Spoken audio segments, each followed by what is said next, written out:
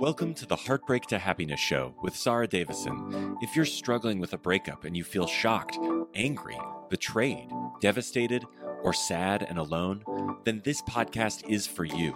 Best-selling author and award-winning host Sarah Davison shares how you too can get on with your life to heal, grow, and move from heartbreak to happiness. Here's your host, Sarah Davison. Welcome back to the show, and today my guest is Charlie Morley. Charlie is a best-selling author and teacher of lucid dreaming, shadow integration, and mindfulness of dream and sleep.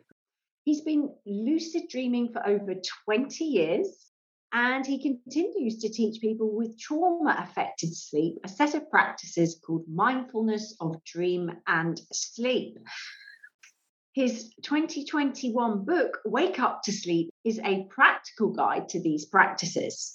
Charlie has been the lead consultant on scientific studies into lucid dreaming at both Swansea University and the Institute of Noetic Science.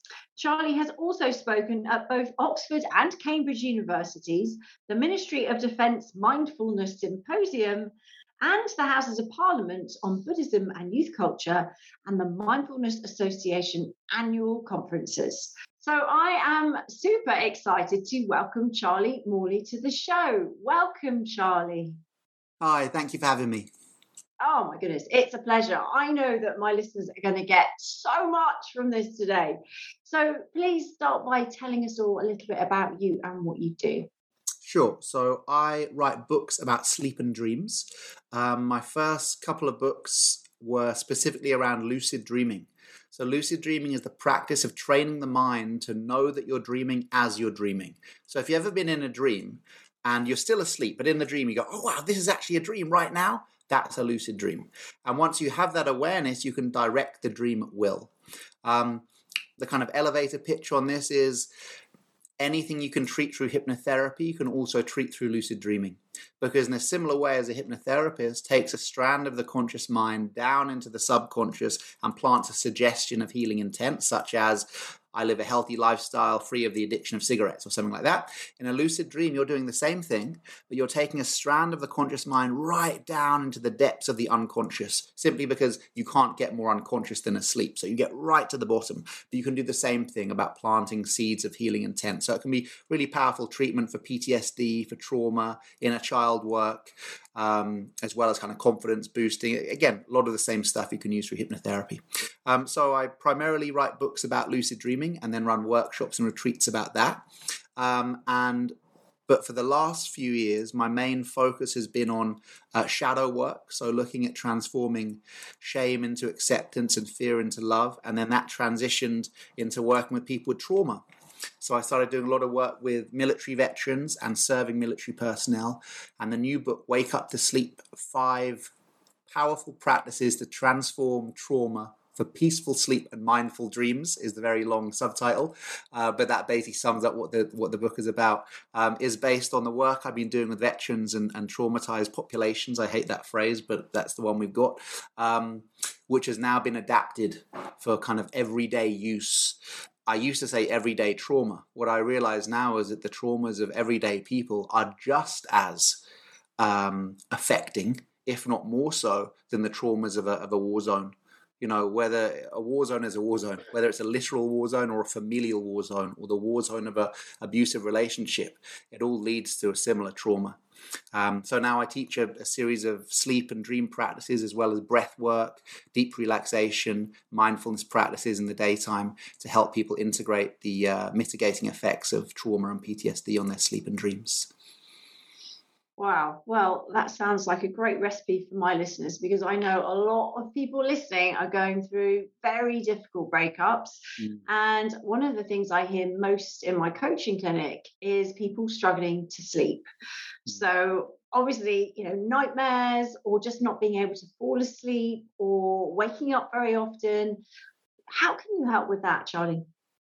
So first of all, I want your listeners to know that I am also have been going through for the past year and a half a breakup. So a 10-year relationship with my wife came to an end. And what I noticed through that process was, number one, how affected my sleep and dreams were. So I had this very kind of ironic moment of being this supposed sleep and dream expert who wasn't getting any sleep and was having terrible nightmares because of what he was going through. So that is very natural. So anyone who is going through a breakup or has been through a traumatic experience, whether it's romantic relationships or familial relationships, your sleep and dreams will be affected. That's going to happen. So that's totally normal. And one of the things I look at in the book is actually how each different stage of sleep is affected. For example, like the hypnagogic state, when we're falling asleep at night and you're transitioning into sleep, you're still half awake, half asleep. In that state, very, very common for flashbacks to occur, because there's something called the egocentric preference system, which is essentially a posh word for the part of the mind that keeps out all the nasty stuff, all the stuff you don't want to think about, all the kind of heartache and heartbreak that you're trying not to think about during the day. That's pushed down by this egocentric preference system. Now, when we enter the hypnagogic state and the brain starts to shift from the left brain dominance of the day to the right brain dominance of the night, that egocentric preference system shuts down, and suddenly all the stuff we've been trying to suppress, bam, bam, bam, it pops up into our consciousness. So just knowing that that's normal. It doesn't mean you're going mad. It doesn't mean you've been re-traumatized. It doesn't mean you've made no progress. It is totally normal if when you're falling asleep tonight, that person or that thing or that situation that you haven't wanted to think about suddenly pops up as an intrusive thought. And in fact, it's not an intrusive thought. We can even harness that to go, okay, well, that's what I've been suppressing during the day. That's what I need to be looking at now. It's like the mind telling us, this is important to me. This is what I've been pushing down. So there's a way that we can actually use sleep and dreams to kind of track our progress. You know, there are loads of practices we can do if we do find that we're having nightmares or insomnia or our sleep's been affected by the stresses of breakup. We don't have to be passive observers of this. We can actually use certain practices that work directly to integrate the effects of trauma, and then use a sleep diary, like a nocturnal journal, to trace not only like how much sleep we're getting and how affected our sleep is, but also our dreams, because your dreams reflect your internal world. If you're going through a breakup right now, I really advise keeping a dream diary. Start writing down your dreams if you can. And for anyone listening who thinks, oh, I don't remember or I don't dream, know this, everybody dreams every single night. There's no way to stop the human brain from dreaming. In fact, dreaming is prioritized over other forms of sleep. So if someone were to say, oh, I didn't have any light sleep last night or any deep sleep last night, I mean, that wouldn't happen either, but there would be a stronger argument for that than saying I didn't dream last night, because dreaming is prioritized. So you're definitely dreaming. Why don't we remember? When did you last try? So tonight, as you fall asleep, simply set that intention. Tonight, I really want to remember my dreams, and often that's enough. And then just start noting what's going on in my mind right now. You know, just yesterday, I went to my therapist and, spent the hour saying, what's going on in here, doc, as I point to my head. If I really want to know what's going on there, look at my dream diary. Just before this interview, when I was flicking through my dream diary, and I put in, which is in my phone, and I put in the search term Jade, the name of my former wife and current best friend, and saw all the dreams that popped up with her. And we were talking about how when I had my real breakthrough into recovery 3 or 4 months ago, the dreams about Jade completely changed. Suddenly they were very positive dreams. They were dreams of kind of moving forward, whereas before the dreams had been quite negative. So you can really chart your progress through your sleep and dreams if you're going through a breakup or divorce. Wow, that's really powerful. I mean, is it true, and I hear this in my clinic, and I know for myself, that during the day you think you're coping okay? Like, I think I'm pretty good at dialing down the negative emotions and doing things to work through and process things mentally. But then at night, if I'm going through any sort of challenge during the day or from past trauma, it can come back in really violent nightmares. Yes, that is very, very common. And again, totally normal and totally okay. In fact, often it's the more we think we're coping in the day and the better we're doing. Often as some sort of compensation for that, we might have quite a juicy nightmare. Well, let's look at nightmares, but we need to try and reframe our view of what a nightmare is doing. So a nightmare is not punishment. It is not a sign that we are still traumatized necessarily. It is definitely not a sign that we're that we're not making any progress. A nightmare is in many cases a sign of a healing mind. So some of the veterans that I've been working with, if they had a traumatic experience, 5 years ago and haven't had any nightmares about it, but then when they start to do the work on their sleep and dream, they start having nightmares, which is not common, but it does sometimes happen. I am not at all perturbed by that. In many ways, okay, brilliant. Now you're ready to look at it. Because the nightmare is a sign of a healing mind. It's a bit like a scab. If we cut our arm, we want a scab to form. We want the white blood cell to appear, the platelets, the rest of the process is to create a scab. And the scab might be unsightly, and it might be we might hide it from others, and we might want to pick it all the time, and it might kind of itch and hurt a little bit. But without the scab, we're going to have a gangrenous arm every time we graze it. So in many ways, a nightmare is a sign of a healing mind. So if you are having nightmares about the traumatic experience, not only can that be a good sign, but there's actually a study that came out a few years ago, an American study that showed this was actually people with depression caused by single trauma events. So many of them, it was due to breakup, because that's one of the easiest ways to get single trauma events when you're looking for research participants, because so many of us go through breakups. So that's another great thing to know. So this is, it's such a natural part of being human, although it's just fucking horrible when you're in it.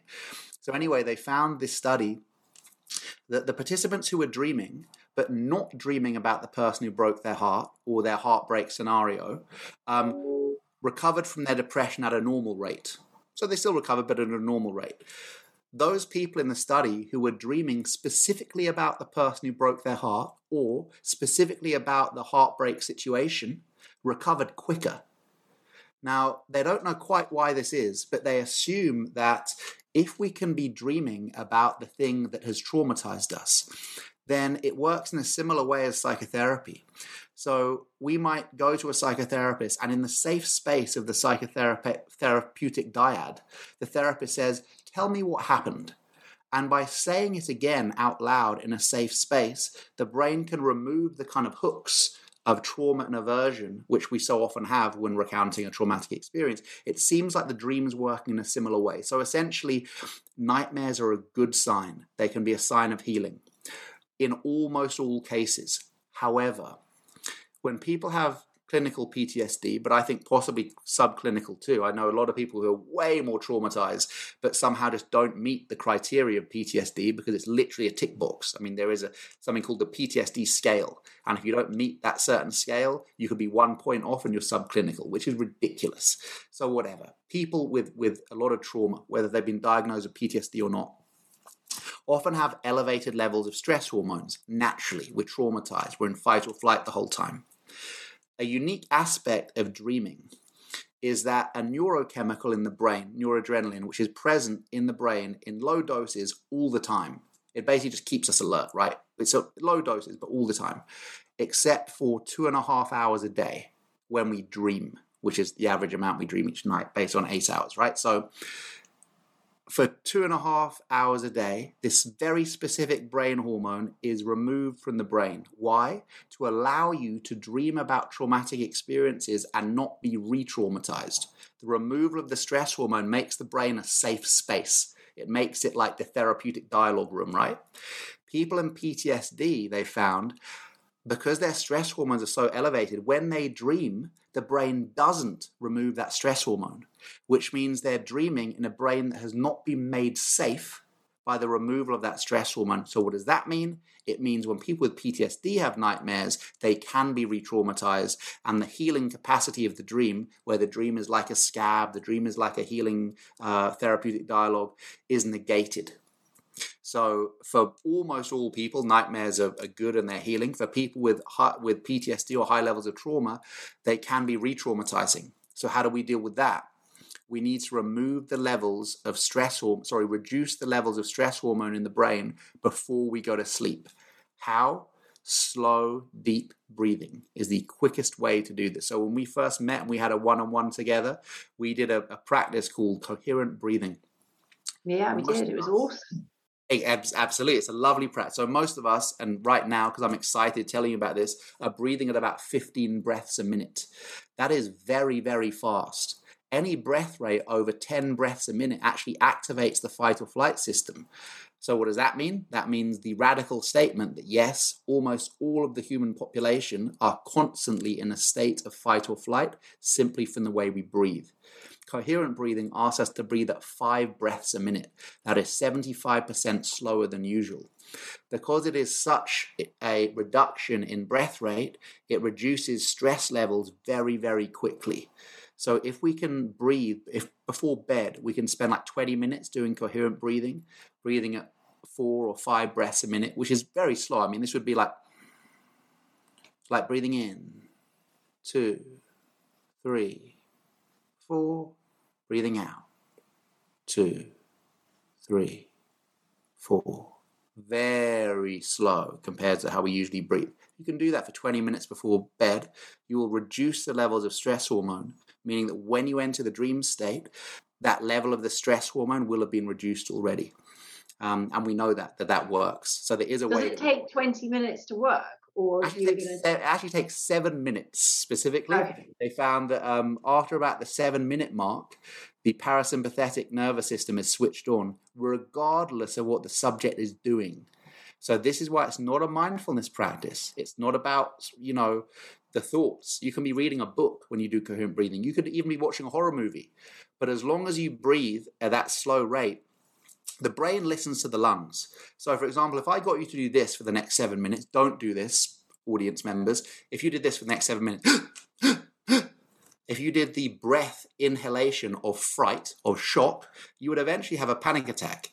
Because eventually the brain would say, look, oi, lungs, you've been doing the breathing rate of shock for so long, I think we should probably go into shock right now. However, if you do the opposite, if you spend 7 minutes going, that universal sound of relaxation as you sit on the sofa, whether you're in Zambia, Zimbabwe, or down the road in Bermondsey, that is the universal sound of relaxation. If you do that for 7 minutes, eventually the brain goes, mate, you've been doing that for so long, regardless of the external environment, regardless of whether you're watching a horror movie, regardless of whether you're still texting your ex, I'm going to put you into relaxation response. And that's why that breathing is so good to do with veterans. Because Army veterans have told me, I don't do mindfulness, I don't do meditation, I've tried it before. I said, okay, don't. Do you breathe? Of course I breathe. Stupid question. All right, I just want you to breathe like this for 7 minutes. If at the end of 7 minutes you don't feel much, much more relaxed, forget you met me, but give it a shot. And they will give it a shot, and after 7 minutes they're asking, can we do 10? So yeah, coherent breathing. You can put it into YouTube, you'll find all the stuff. You've got apps, loads of different ones you can use, but essentially slow the breath down to 5 breaths a minute, or less. That's amazing. I mean, I'm always talking in these episodes about how we do control the remote control to our own brain. Yeah. Most of us don't know how to use it because there's no instruction manual, is there? We just sort of figure this out. And, the learned behaviors of breathing quickly and, reacting as we've always reacted. Maybe we learned that from our parents or from, experiences in life. We just carry those coping strategies with us, thinking that that's what anyone does. But actually, we can take control of that and really dial down some of those negative feelings and emotions and things that are keeping us stuck. Like you said, those traumatic nightmares. And I know from our session that your breathing work was insane and has really helped me a lot. So, I'm a big fan. Just something you said there about we get from our parents and stuff like that. Just an interesting thing. In 1929, the average breath rate for American adults was 4.2 breaths a minute. 4.2. So now we breathe at 15 breaths a minute. 1920s, it was 4.2. In the 30s, it goes up to 5. Even in the 70s, it was as low as 6 breaths a minute. And in the 80s, it does jump a bit. I think you're on about 7.5 or 8.5 breaths a minute. But my point is, we used to breathe much, much slower. Now, what has happened since 1980 and now to double the rate of our breathing? And that's crazy to me. So when it seems unnatural to breathe so slow, we realize, no, our grandparents and stuff were breathing that slow.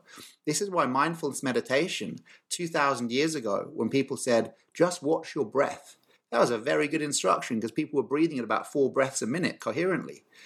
Now, if we tell someone just watch your breath, essentially what we're telling them to do is breathing at 15 breaths a minute, stay in fight or flight.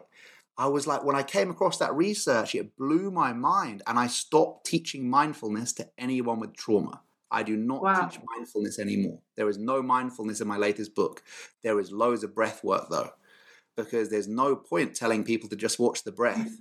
If they're breathing too fast, we need to slow the breath rate right down and then mindfulness can come naturally. So what has led to us breathing faster? Yeah, so none of the research wants to go into this. It's all University of Buffalo in America, so people can Google this research. None of them wanted to make that point. But if you look at, there's a big jump in the 1950s.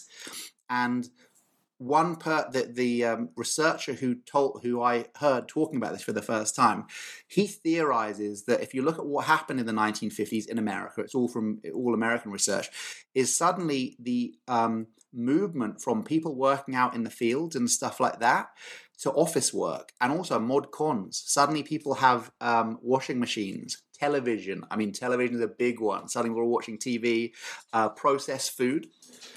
So all these things come together, who knows? Why we've got a jump of 50% since the 1980s, again, who knows? I would theorize probably the same stuff that's given us a 50% leap in the 4 major killers: heart disease, Alzheimer's, cancer, and obesity. Possibly the same things, more sedentary lifestyles, worse diet, environmental factors, lack of connection to nature. I mean, none of that's scientifically supported. But it's kind of weird, isn't it? Why are we breathing 75% quicker than our granddad did? Why are we doing that? What has happened in these generations? And anyone listening, please give me the answer, because I haven't found it yet, but I know it's fishy. I mean, it is fishy. I like that word. I mean, I think, the fact is we're always striving, I find, like the next thing and the next thing. We're never stopping to smell the roses along the way and take time out. And I suppose even doing the household jobs, everything's made so much simpler, so we can focus on go. What's next? What's the next thing I need to achieve or do or tick off my list?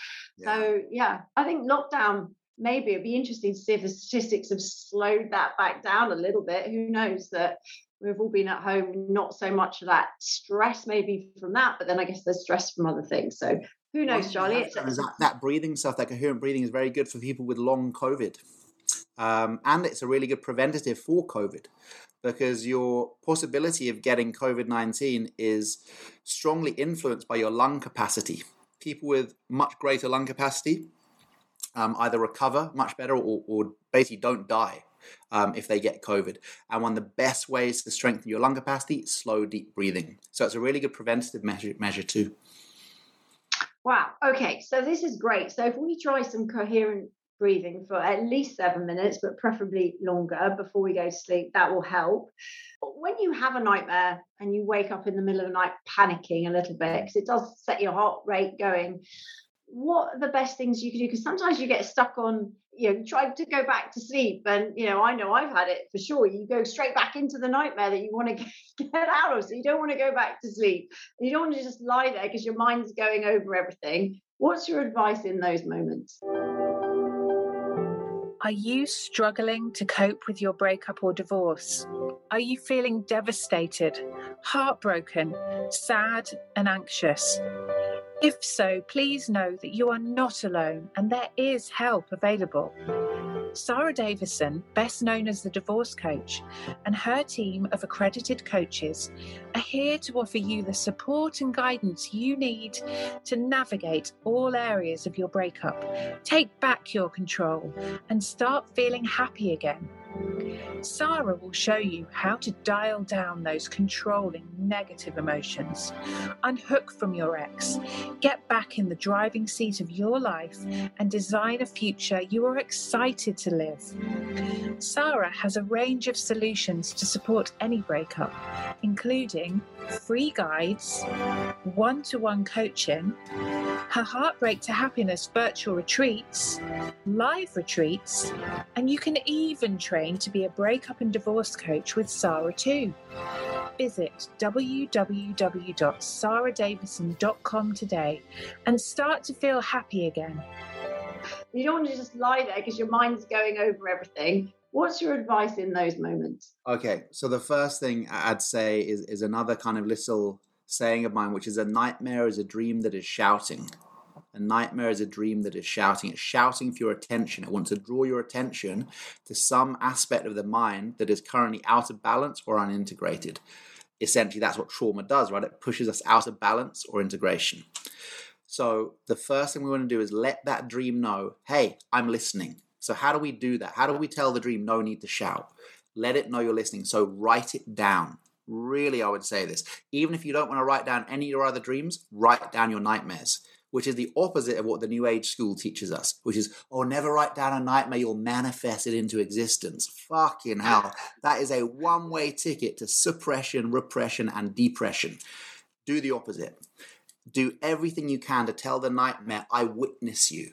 I see you. So you've woken up from a nightmare, write it down, draw it, dance it, write a poem about it. Do everything you can to discharge that traumatic energy of the nightmare that will still be held in the body. Discharge it from the body and the mind onto the page. Discharge it from the mind by writing or drawing. Discharge it from the body by shaking or moving. So do everything you can to discharge the nightmare down. Now, it's not that we write the nightmare down to get rid of it, but it's also not that we write the nightmare down to interpret it. It's the nightmare's like us. It just wants to be witnessed, not interpreted, not told what it means, but just seen, right? So write the nightmare down and just see it. That's the first thing. Second thing to do would be to, I know this sounds crazy, but if you can, even have a sense of gratitude, like thanking the nightmare. Now, for people with PTSD who might feel re-traumatized by the nightmare, that's going to be a difficult thing to do because you'll be saying, oh, well, but this was a re-traumatizing nightmare. This wasn't a healing one. It's not so much about kind of compartmentalizing what type of nightmare it was. It's about acknowledging that the nightmare has tried its best. So this sounds strange, but if you can just energetically kind of thank or have gratitude to the nightmare, however traumatic it was, for pointing out this part of the mind that remains unhealed. So like, thank you.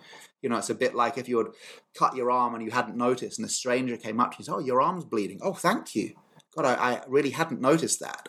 We wouldn't kind of curse the stranger for pointing out that our arm's bleeding, even though it's not good news. We just say, okay, thank you for showing. So first thing, download it. Second thing, reset the nervous system. So if you wake up with a nightmare that's kind of traumatic or traumatizing, there's often going to be this response in the body. So again, breath work. Easiest way and quickest way to change your neurological state is through the breath. It is quicker than any medical drugs. It's quicker than thought. You can change your neurological state through thinking. Like if we sit here and think sexy thoughts, our body will change. Certain things will, blood flow will go to certain parts of our body, right? We all know that. But it might take a few minutes, right? Of kind of, fantasizing about who you fancy or some sexual thing or something like that. The breath can change your neurological state in seconds. There is no quicker way. It's quicker than meds. I think the only thing that changes your neurological state quicker than your breath is to take a hit of DMT or some very strong psychedelic. The breath is so quick. The brain listens to the lungs. It's like a broadband, I don't know, whatever the best internet connection is. It's straight there. So go into breathing. And the breathing I'd say after you've had a nightmare is, again, very easy to find this online. 4-7-8 breath. The 4-7-8 breath, which is to breathe in for 4, so breathing in, 2, 3, 4, and hold 2, 3, 4, 5, 6, 7, and breathe out 2, 3, 4, 5, 6, 7, 8, and do a few rounds of that. So the 4-7-8 breath is very tranquilizing. Number one. Is that does it matter if it's through the nose or the mouth? Because I know sometimes that matters. Breathing in through the nose and out through the mouth is good for 4-7-8 breath. But if your nose is blocked, then you could change that around. But yeah, nasal breathing is generally much better. Sometimes an exhale through the mouth is better because it puts some pressure on certain glands around the back of the throat, which is supposed to help too. But 4-7-8 breath, it's got double the exhale. So essentially, every time you breathe in, you're mildly stimulating the fight or flight system. And every time you breathe out, you're mildly stimulating the parasympathetic. So if you can double your exhale, you move yourself into parasympathetic response, which is the relaxation response. So 478 has got double relaxation response because it's got relaxation response because you double the out breath. And also it's got that hold. Now that hold in the middle actually raises levels of CO2 in the bloodstream. And it's not as simple as we just want oxygen. For breathing, we want a balance of CO2 and oxygen. So that 7 hold raises levels of CO2, which helps to dilate the blood capillaries, which helps the oxygen from the next breath kind of go in deeper. So it sounds like, oh, we shouldn't be holding our breath, but actually the breath in, the hold, and then the breath out is all kind of perfectly in sync. And again, you can just Google that 478 breath. You'll find it on YouTube and everything like that. Very simple. A few rounds of that would be really good to do before falling back asleep. And then another thing, if you find yourself in the middle of the night and you can't get back to sleep, yoga nidra, which is the practice of hypnagogic mindfulness. So resting in that that place in between wakefulness and sleep, and a certain meditation you can do there, really, really deeply relaxing. And because it's usually listening to an audio, it's like a guided meditation with a body scan and stuff. Really good way to stop yourself going into self-attacking thoughts or ruminating thoughts about your heartbreak. I love it. Fantastic. Okay. And then another thing I hear a lot, Charlie, I'd love to hear what you think about this, is when you wake up in the morning, sometimes you have this little moment of everything's okay, you open your eyes, and then it's like a tsunami hits you of actually, oh no, this is all going on. And that's the first thing that happens in the morning, which quite often frames the rest of your day, or at least the next few hours. Have you got any tips for that? Yeah. So there's something called the hypnopompic state, which is the state of waking up. So the state of falling asleep, the hypnagogic, most people are aware of because, especially if you're heartbroken, because you spend quite a lot of time in there because you can't get to sleep, right? It's that transitional state. The hypnopompic state, though, is often over in a flash because we wake up with an alarm clock. But if you don't, have you noticed there's this bit where you've stopped sleeping and dreaming, your eyes are still closed, but you wouldn't say you're fully awake yet? That's the hypnopompic. And you can catch it even when the alarm clock's on, actually. You can still kind of find that little space. And in that space, we mentioned the egocentric preference system, which shuts off during the hypnagogic when you're falling asleep. It also takes a minute to boot up. So you can have this moment where you wake up in the morning and that part of you that kind of keeps out, the ego mind that keeps out what you don't want to look at, isn't switched on yet. So often in that first kind of 30 seconds to a minute upon awakening, you really see yourself as you are. And that trauma you've been trying not to look at, or that kind of depression that you have, boom, it's there. And that's horrible because it's the start to your day. And it can be really, debilitating, but it is the truth of who we are. You get this flash of truth. And I found as we were saying before we came on, I found in my kind of recovery from the end of my marriage, this was literally only about 3 or 4 months ago, I went from kind of 80-90% depression to over the next year and a half down to about 5 or 10% depression. But up until 4 months ago, I still had 5 or 10% of just depressed, just sad. And then one morning I woke up, and it would always be the hypnopompic, that waking up period, boom, it would hit me. You're not married anymore, or you failed, or you're heartbroken, or, all those things, all those self-attacking thoughts. And one morning I woke up and it wasn't there. It was just this space. And I was like, fuck, where's the depression? And it wasn't there, and I was worried I'd jinx it. So I tried to kind of not say anything. And then the next morning I woke up again and it had gone. And the next morning I was like, fuck, it's gone. Now, it hadn't gone spontaneously. I know exactly why it had gone.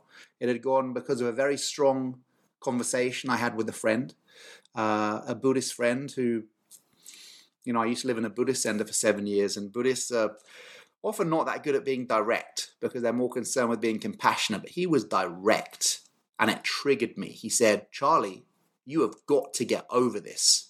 You have got to get over it. And I hated it. I was like, so simplistic. How can you say that? Blah, blah, blah. But it was true.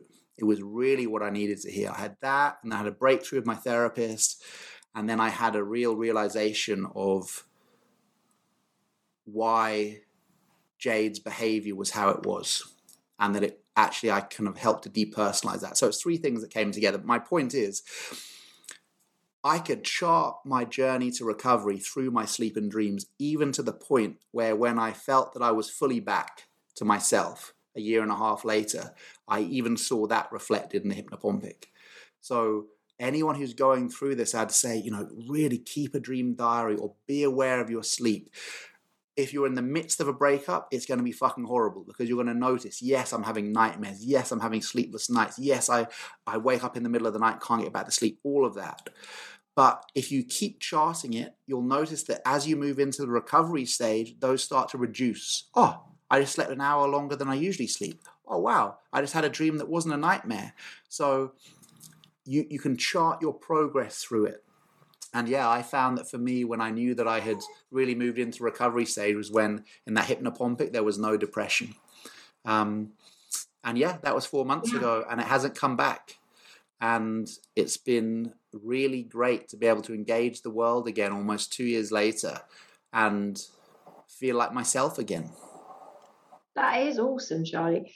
I think you're right. I think sometimes things happen and improve, but we don't notice the improvements because we're not taking note of anything. It's slow. It's not like wham overnight, that it's a slow gradual build up to a point where you suddenly go, oh, so actually by keeping that diary you can actually think, well, actually it may feel sometimes I've gone 2 steps back and my heart is broken again, but actually look at all the progress I have made. And if you've got that documented in a dream diary, I guess you can look back on that, right? Exactly. A dream diary might as well be called a psychological diary, because the dreams reflect what is going on in your inner world. If someone asked me to, if I was a police detective or something and I had to find out about a certain person and I went into their room and I found their daytime diary and I found their dream diary. If I really wanted to know who that person was, character analysis, forget their daytime diary full of who they think they are, who they want to be, who the ego presents them at. Look at their dream diary. There you're going to find who are they secretly in love with, what traumas from childhood are still affecting them, what are their anxieties, what are their fears, what are their phobias, where are their anxieties. All of that is laid out in the dream diary. So if you want to know who you are, look to your dreams and be compassionate, because when you look to your dreams, it's going to be fucking zombie apocalypses, and that's okay. I had this terrible shame of being this sleep and dreams guy and I was just having apocalypse dreams every night because that's how it felt. It was the end of my world. So of course the dreams were about the end of the world. It was so obvious.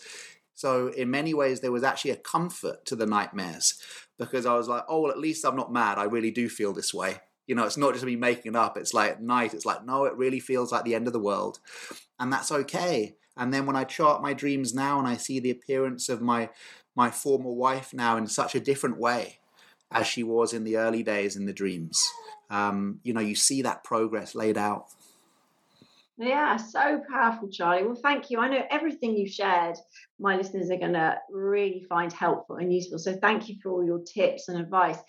How can people find out more about you or maybe join you on some training? Sure. So my website, charliemorley.com, has got everything. Weirdly, all the stuff I've been talking about now is in the new book, which doesn't come out till October, but it is available for pre-order now on Amazon. It's called Wake Up to Sleep. And all of the courses, the 6-week courses that are based on Wake Up to Sleep, at the moment, all of the ones for the next few months are only for veterans.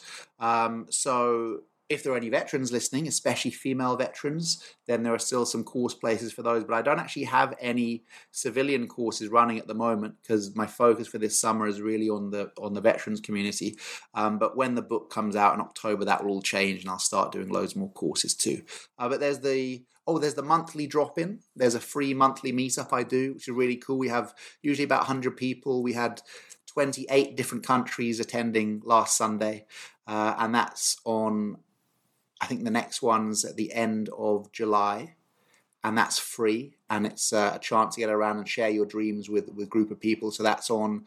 And then I'm on Instagram and all of that. So yeah, people will find me. Awesome. Well, thank you so much, Charlie. I've got one final question for you that I ask all my guests. Yeah. The podcast is called Heartbreak to Happiness. And I think it's really important to know and identify what happiness is for you so that you can spot it even when times are pretty tough. So what is happiness for you, Charlie? Oh, God. What is happiness for me? I think helping others. I've noticed that every time I help myself, the happiness is fleeting and fades. Every time I help another, it lasts for fucking ages. So I think probably happiness is helping others. I love that. Well, you definitely helped me, Charlie, with these sessions that I did with you. And I know that you've helped a lot of people just by being here today and sharing all that information. So thank you so much for being such an amazing guest. Oh, thank you so much. It's been a pleasure. Thank you.